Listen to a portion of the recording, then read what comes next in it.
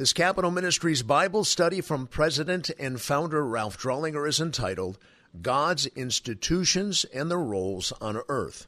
The Scriptures teach that God designed 5 institutions to establish order on the earth, institutions that have precise roles, responsibilities, and objectives that are unique to each of them. Each institution is to fulfill the purposes it was assigned by God to achieve.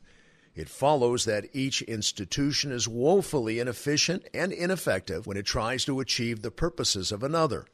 Recent events bear this out as we experience the calamitous effects of the institution of commerce trying to moralize a culture. Businesses have been using their products and services not to fulfill consumer want or need as they should, but rather as platforms to force unpopular and radical anti-biblical agendas upon the public. But it's not gone well for them. One such company is CNN, which recently rolled out CNN Plus.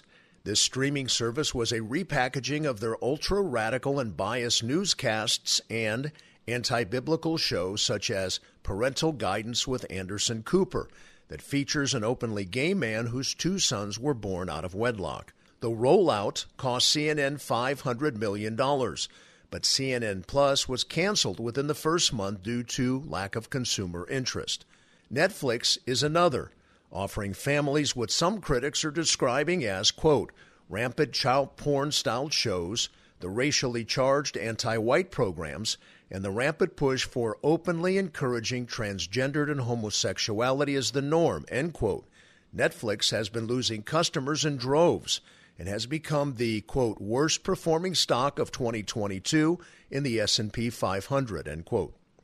Twitter banned conservative voices, dispatched armies of, quote-unquote, fact-checkers whose job was to promote radical policies and boosted certain stories and hid others, such as the well-documented Hunter Biden laptop political kickback scandal. One ultra-wealthy American had enough. Elon Musk, the world's richest man, bought Twitter for $44 billion and vowed to make it a platform for free speech. In recent years, Disney has pushed an anti-biblical agenda in exposing children to aberrant sexual lifestyles and presenting them as normal in their cartoon movies. Disney executives now vow to make 50% of its cartoon characters LGBTQ or racial minorities by the end of 2022. Doubling down, Disney executives vowed to fight a Florida law that would prohibit teachers from instructing kindergarten through 3rd grade students on, quote, sexual orientation or gender identification, end quote. In response, the Florida legislature passed a bill to dissolve Disney's authority to self-govern, which obliterated decades-old tax breaks. Investors responded to the news that Disney will now pay much more in Florida taxes. Disney stock, which had been at an all-time high in March 2021, tanked. As of late April, Disney stock was 33% down from 1 year ago. The recent huge phenomena in American business serves to illustrate how things go sideways real fast when an offending institution attempts to usurp another institution's area of calling and expertise. This week, we look at the 5 institutions that were created by God and revealed in the Bible, and especially the role that God meant for government. This study will provide tremendous insight. It will provide you with great and immediate discernment and a keen perspective that will inform your judgment on most policy issues. Our introduction. This is a basic and necessary Bible study for every office holder. As a matter of fact, it is such an important Bible study that my objective is to teach you how to teach this to others. You should be able to preach this in a church or teach what follows in a small group. My prayer is that God will use this not only to equip you, but to serve others with great wisdom. Since God is sovereign and omnipotent, how does he reign in the world today between the first and second advents of his Son, Jesus Christ? The Scriptures provide the answer. He mediates his reign through his ordination of 5 institutions during this present period of biblical history, the church age. Another way of stating this concept is to refer to it as the administration of God as referred to in 1 Timothy 1:4, which states, "Nor to pay attention to myths and endless genealogies, which give rise to mere speculation rather than furthering the administration of God, which is by faith. In a personal illustration of this concept, the Apostle Paul informs his understudy Timothy not to be diverted from furthering the administration of God, in this case, via the particular institution of the church. In Luke 16:2, the same English word administration, which is the underlying Greek root oikonomia, as used in the previous passage, is translated as management and manager, respectively. And he called him and said to him, "What is this I hear about you? Give an accounting of your management, for you can no longer be manager." Further, in 1 Corinthians 4:1, the same root word is translated as stewards. It reads, "Let a man regard us in this manner, as servants of Christ and stewards of the mysteries of God." Oikos is the Greek word for house, and nomos the word for manager. Economist is the closest English derivative. Notice that phonetically it is nearly a transliteration. This word is a historic reference to one who manages the affairs of a household. As we will see, this word is used in other biblical passages to indicate how God manages his relationship to the world at a given time. In Ephesians 3:2, here in the context of the institution of the church, notice what the Apostle Paul says about himself. "If indeed you have heard of the stewardship of God's grace, which was given to me for you." Paul viewed himself as a steward, oikonomia, of God's grace, which was given to him by God for us. As a public servant, albeit you are assigned to a different God-ordained institution, his institution of the state. You must view yourself in the same light. As a good administrator of government, you must be a good manager, a good steward of this particular institution. Still another English equivalent, as used in the New American Standard Bible translation, is the noun dispensation, best understood through its English verbal equivalent as to dispense. How then does the sovereign, omnipotent God of the universe, as declared in and by Scripture, administrate, manage, steward, or dispense his reign in a fallen world today, one fractured by sin, in his physical absence? The answer is via his ordained institutions, the church and the state being just 2 of 5. Now, and very importantly, let's go a step further in unfolding this big concept. The Apostle Paul is instructing early Christians regarding the institution of the state in 1 Peter 2:13 through 15. The context of the passage that follows pertains to believers having a good witness with the leaders of the state. He says, therefore, that the following must be present. It states, "Submit yourselves for the Lord's sake to every human institution, whether to a king as the one in authority, or to governors as sent by him, for such is the will of God."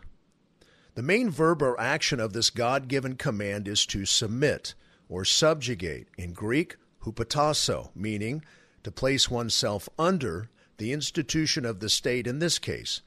But more broadly, notice Peter includes the word every, meaning every other God-ordained institution.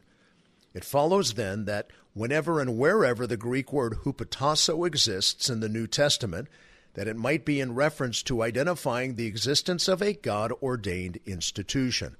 But what exactly is an institution in terms of the underlying Greek words translated into English here as institution?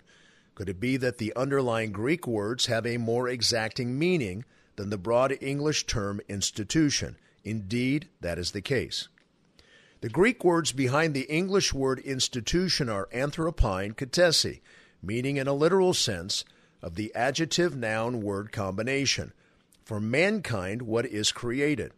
Katesi is the Greek noun for create. It literally means what has been created by God for mankind. The root word anthropos means man. This is a classic example of the Greek language having a more exact meaning than the English derivative. The broad meaning English word institution fails to convey all that the Greek word combination carries with it. However, when you consider the English verb equivalent of the noun, to institute means to establish in a particular position, according to Merriam-Webster. Therein lies a better hint of the substantive meaning of anthropine katesi. submitting to every God-ordained particular authority, as this passage indicates, is in keeping with the will of God. The implication and larger context of Peter's inspired instruction, believers submitting to every, for man created by God, institution, per the whole of this passage, is equated with submission to God himself. While that may be hard to understand here, it is borne out by the many passages depicting these authority-submission relationships inherent in each of the following ordained institutions. What might be difficult to extrapolate from this aforementioned passage of Scripture alone will be simple to realize and grasp in and from the following passages.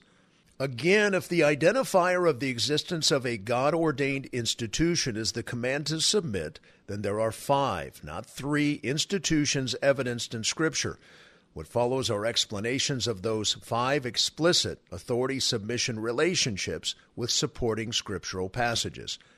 After presenting each of the 5 institutions with at least 3 different identifying passages that depict the existence of an authority-submission relationship, I will then provide passages for each that relate to the institution's God-ordained purpose. Rather than comment on each in a study that is already lengthy, I will leave it up to you to ascertain the related point being made from each passage.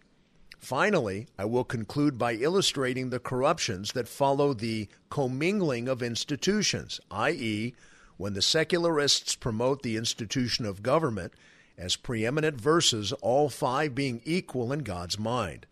Note the 5 institutions that follow are in no particular order of importance. The state, authority, and submission passages. A. Romans 13, 1 through 3. Every person is to be in subjection to the governing authorities, for there is no authority except from God, and those which exist are established by God. Therefore, whoever resists authority has opposed the ordinance of God, and they who have opposed will receive condemnation upon themselves. For rulers are not a cause of fear for good behavior, but for evil. Do you want to have no fear of authority? Do what is good, and you will have praise from the same. B. 1 Peter 2, 13 through 14. Submit yourselves for the Lord's sake to every human institution, whether to a king as the one in authority or to governors as sent by him.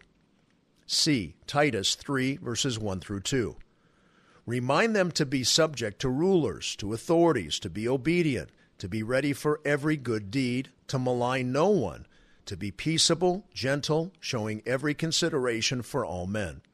The state, its purpose, is to moralize. D. Romans 13, 4 through 7. For it is a minister of God to you for good. But if you do what is evil, be afraid. For it does not bear the sword for nothing. For it is a minister of God, an avenger who brings wrath on the one who practices evil. Therefore it is necessary to be in subjection, not only because of wrath, but also for conscience's sake. For because of this you also pay taxes. For rulers are servants of God, devoting themselves to this very thing. Render to all what is due them. Tax to whom tax is due. Custom to whom custom. Fear to whom fear. Honor to whom honor. E. 1 Peter 2, 14 through 17. For the punishment of evildoers and the praise of those who do right. For such is the will of God, that by doing right you may silence the ignorance of foolish men. Act as free men, and do not use your freedom as a covering for evil, but use it as bondslaves of God.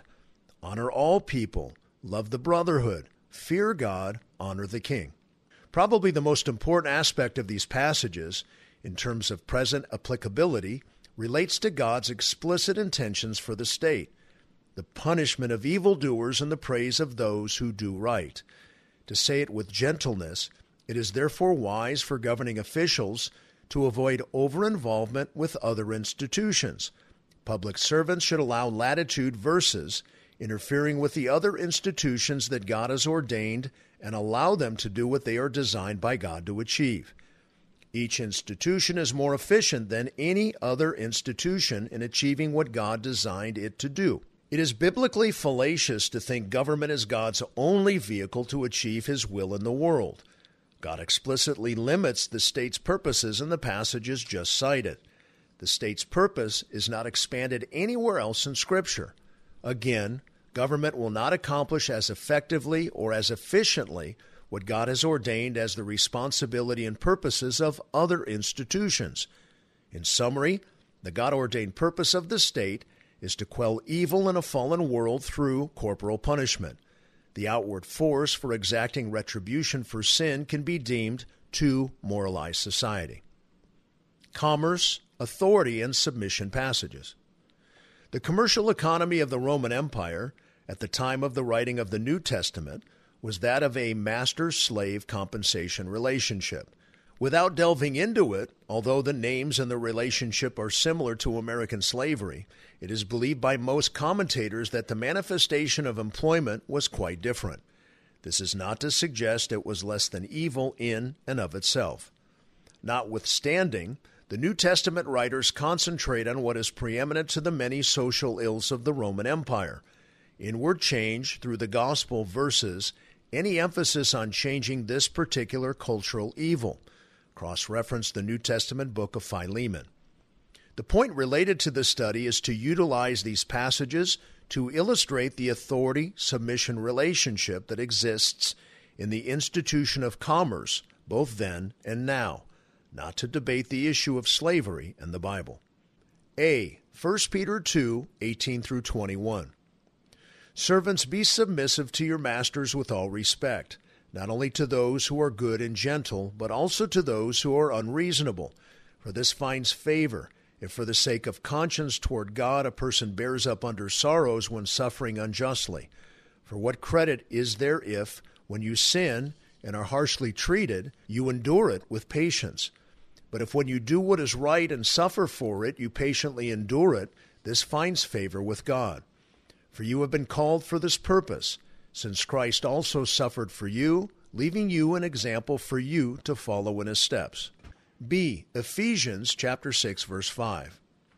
Slaves, be obedient to those who are your masters according to the flesh, with fear and trembling, in the sincerity of your heart as to Christ. C. Colossians 3:22. Slaves, in all things obey those who are your masters on earth, not with external service as those who merely please men, but with sincerity of heart, fearing the Lord. Commerce, its purpose is to economize. A part of the curse on mankind as a result of the fall in Genesis 3 is man's toil and labor. Genesis 3:17 through 19 states, "In toil you will eat of it all the days of your life. By the sweat of your face you will eat bread." Labor in and of itself is part of the creation and is not to be thought of as a curse. God intends for man to achieve dignity through work, but labor after the fall will now always be difficult in some way. Nevertheless, the institution of commerce serves to create sustenance and temporal provisions, if not prosperity, for man's needs. This is the purpose of this institution as bestowed by the Creator. The state, in contrast, was not and is not intended or designed by the Creator to efficiently economize a culture. As previously seen, it is to moralize a culture. In addition to these first described two institutions' roles properly understood, they aid the public servant to reason through otherwise difficult and complex policy issues. For instance, this construct can be applied to the present healthcare debate. But in addition to these two institutions, a legislator or cabinet member must be knowledgeable concerning the three remaining institutions that God has created for mankind, as revealed in the Bible. They follow: marriage, authority, and submission passages. A. 1 Peter 3, 1 through 5. In the same way, you wives, be submissive to your own husbands, so that even if any of them are disobedient to the word, they may be won without a word by the behavior of their wives, as they observe your chaste and respectful behavior. Your adornment must not be merely external, braiding the hair and wearing gold jewelry or putting on dresses, but let it be the hidden person of the heart, with the imperishable quality of a gentle and quiet spirit, which is precious in the sight of God. For in this way in former times the holy women also, who hoped in God, used to adorn themselves, being submissive to their own husbands. B. Ephesians 5:22 through 23 and 28 through 33. Wives, be subject to your own husbands as to the Lord. For the husband is the head of the wife, as Christ also is the head of the church, he himself being the Savior of the body. So husbands ought also to love their own wives as their own bodies. He who loves his own wife loves himself. For no one ever hated his own flesh, but nourishes and cherishes it, just as Christ also does the church, because we are members of his body. For this reason a man shall leave his father and mother, and shall be joined to his wife, and the two shall become one flesh. This mystery is great, but I'm speaking with reference to Christ and the church. Nevertheless, each individual among you also is to love his own wife even as himself, and the wife must see to it that she respects her husband. C. 1 Corinthians 11:3. But I want you to understand that Christ is the head of every man, and the man is the head of a woman, and God is the head of Christ. Marriage, its purpose is to materialize, among others. D. Provide procreation. Genesis 1:27 through 28. God created man in his own image. In the image of God, he created him. Male and female, he created them. God blessed them, and God said to them, be fruitful and multiply and fill the earth, and subdue it, and rule over the fish of the sea, and over the birds of the sky, and over every living thing that moves on the earth. Procreation, materializing the next generation, is one of the primary purposes God created the institution of marriage. Further purposes for the institution, in addition to materializing the next generation, follow. E. To provide personification of Christ's love for the church. Ephesians 5:24 through 27. But as the church is subject to Christ, so also the wives ought to be to their husbands in everything. Husbands, love your wives, just as Christ also loved the church and gave himself up for her, so that he might sanctify her, having cleansed her by the washing of water with the word, that he might present to himself the church in all her glory, having no spot or wrinkle or any such thing, but that she would be holy and blameless. F. To provide partnership. Genesis 2:18. Then the Lord God said, it is not good for the man to be alone. I will make him a helper suitable for him. G. To provide pleasure. Proverbs 5:18 through 19. Let your fountain be blessed, and rejoice in the wife of your youth. As a loving hind and a graceful doe, let her breasts satisfy you at all times. Be exhilarated always with her love. Notice these four manifold purposes for God's construct of marriage. They are all wonderful. God intends for marriage to be fulfilling as long as it is conducted in his ways, between one man and one woman. Make sure you prioritize your marriage and continue to build equity into your relationship, especially given the difficult lifestyle you lead as a public servant, which often causes you to be separated from your spouse. Safeguard and protect your sacred marriage. It is God who defines marriage. For the state to redefine marriage is hubristic and serves to illustrate an overreach in institutional purpose. The family, authority, and submission passages. A. Ephesians 6:1 through 4. Children, obey your parents in the Lord, for this is right. Honor your father and mother, which is the first commandment with a promise, so that it may be well with you, and that you may live long on the earth. Fathers, do not provoke your children to anger, but bring them up in the discipline and instruction of the Lord. B. Colossians 3:20. Children, be obedient to your parents in all things, for this is well-pleasing to the Lord. C. Hebrews chapter 12, verses 5 through 11. And you have forgotten the exhortation which is addressed to you as sons. My son, do not regard lightly the discipline of the Lord, nor faint when you are reproved by him. For those whom the Lord loves, he disciplines, and he scourges every son whom he receives. It is for discipline that you endure. God deals with you as with sons. For what son is there whom his father does not discipline? But if you are without discipline, of which all have become partakers, then you are illegitimate children and not sons.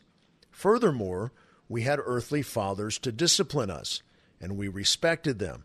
Shall we not much rather be subject to the Father of spirits and live? For they disciplined us for a short time as seemed best to them, but he disciplines us for our good, so that we may share his holiness. All discipline for the moment seems not to be joyful, but sorrowful. Yet to those who have been trained by it, afterwards it yields the peaceful fruit of righteousness. The family, its purpose is to catechize. D, to raise a godly heritage, Ephesians 6:4, Proverbs 22:6, and Deuteronomy 4:9, respectively. Fathers, do not provoke your children to anger, but bring them up in the discipline and instruction of the Lord. Train up a child in the way he should go. Even when he is old, he will not depart from it. Only give heed to yourself and keep your soul diligently, so that you do not forget the things which your eyes have seen, and they do not depart from your heart all the days of your life, but make them known to your sons and your grandsons. E, to be a blessing, Proverbs 17:6, Proverbs 31, verse 28. Grandchildren are the crown of old men, and the glory of sons is their fathers. Her children rise up and bless her. The primary purpose of the institution of family is to raise godly children for the growth of the church and Christ's kingdom, and its ensuing, resulting positive impact on culture. The fruit of strong families, the first line in disciple-making, inures to the overall benefit of every other institution. It is a serious error when the state interferes with parents raising their children in a biblical manner. For example, Scripture teaches that parents are to discipline their children at a young age in order to curb their sin nature. If government curtails that institutional responsibility and inalienable right, then government and society will inherit citizens who lack discipline, most likely necessitating a police state in the next generation. Again, it is hubristic for government to think it knows best how parents should raise their kids. Scripture is God's intended informant for child rearing, not government. The church, authority, and submission passages. A, Hebrews 13:17. Obey your church leaders and submit to them, for they keep watch over your souls as those who will give an account. Let them do this with joy and not with grief, for this would be unprofitable for you. B, 1 Thessalonians 5:12 through 13. But we request of you, brethren, that you appreciate those who diligently labor among you, and have charge over you in the Lord and give you instruction, and that you esteem them very highly in love because of their work. Live in peace with one another. C, Acts chapter 20, verse 28. Be on guard for yourselves and for all the flock, among which the Holy Spirit has made you overseers, to shepherd the church of God, which he purchased with his own blood. D, 1 Peter 5, 1 through 5. Therefore I exhort the elders among you as your fellow elder and witness of the sufferings of Christ, and are partaker also of the glory that is to be revealed. Shepherd the flock of God among you, exercising oversight, not under compulsion, but voluntarily, according to the will of God, and not for sordid gain, but with eagerness, nor yet as lording it over those allotted to your charge, but proving to be examples to the flock. And when the chief shepherd appears, you will receive the unfading crown of glory. You younger men, likewise be subject to your elders, and all of you clothe yourselves with humility toward one another. The church, its purpose is to evangelize. God's primary purpose for his church is to make disciples, Matthew 28:18 through 20. He achieves this by giving evangelists and pastor-teachers to this institution, Ephesians 4:11 through 12, and Romans chapter 10, verse 15. In 1 Timothy 3:15, Paul states a unique characteristic of the church, which in one sense separates it from every other God-ordained institution. Notice this when the Apostle Paul describes the institution of the church in the following way. But in case I am delayed, I write so that you will know how one ought to conduct himself in the household of God, which is the church of the living God, the pillar and support of the truth. The church, or the household of God as referred to here, is the support, hadrima, of the truth. The word means undergirder, foundation, or bulwark. No other God-ordained institution previously examined possesses such a moniker of distinction. The implications are huge. In essence, this means that all other institutions ordained by God in the church age are dependent on the health of the church, which is synonymous with its effectiveness to make disciples who become the preservers and illuminators, cross-reference Matthew 5:13 through 14, of the truth in and for all the others. Granted, the church's primary focus is on building another kingdom, Christ's kingdom that is not of this world, John 18:36, but tangentially, it produces, at least should produce, men and women of Christian character who are model, mature in Christ's character individuals for the other God-ordained establishments. Disciple-making has an effect on the here and now, not just God's spiritual, eternal kingdom. No other institution can accomplish this task. The church has unique value, and whether they realize it or not, all the other institutions are dependent on the health of the church and its disciple-making abilities. The focus of institutions. As indicated, each of the 5 institutions has uniquely ordained purposes from on high. Each need be allowed to do what it does best. One cannot expect the church to arrest thieves on the street any more than one can expect the state to make disciples in the church. One cannot expect commerce to produce good children any more than one can expect families to produce automobiles. Each institution is uniquely gifted and endowed by God. The wise legislator and cabinet member will heed God's way of mediating his reign between his first and second coming and his means to presently manifest his will in a fallen world by respecting his design and purpose for each institution.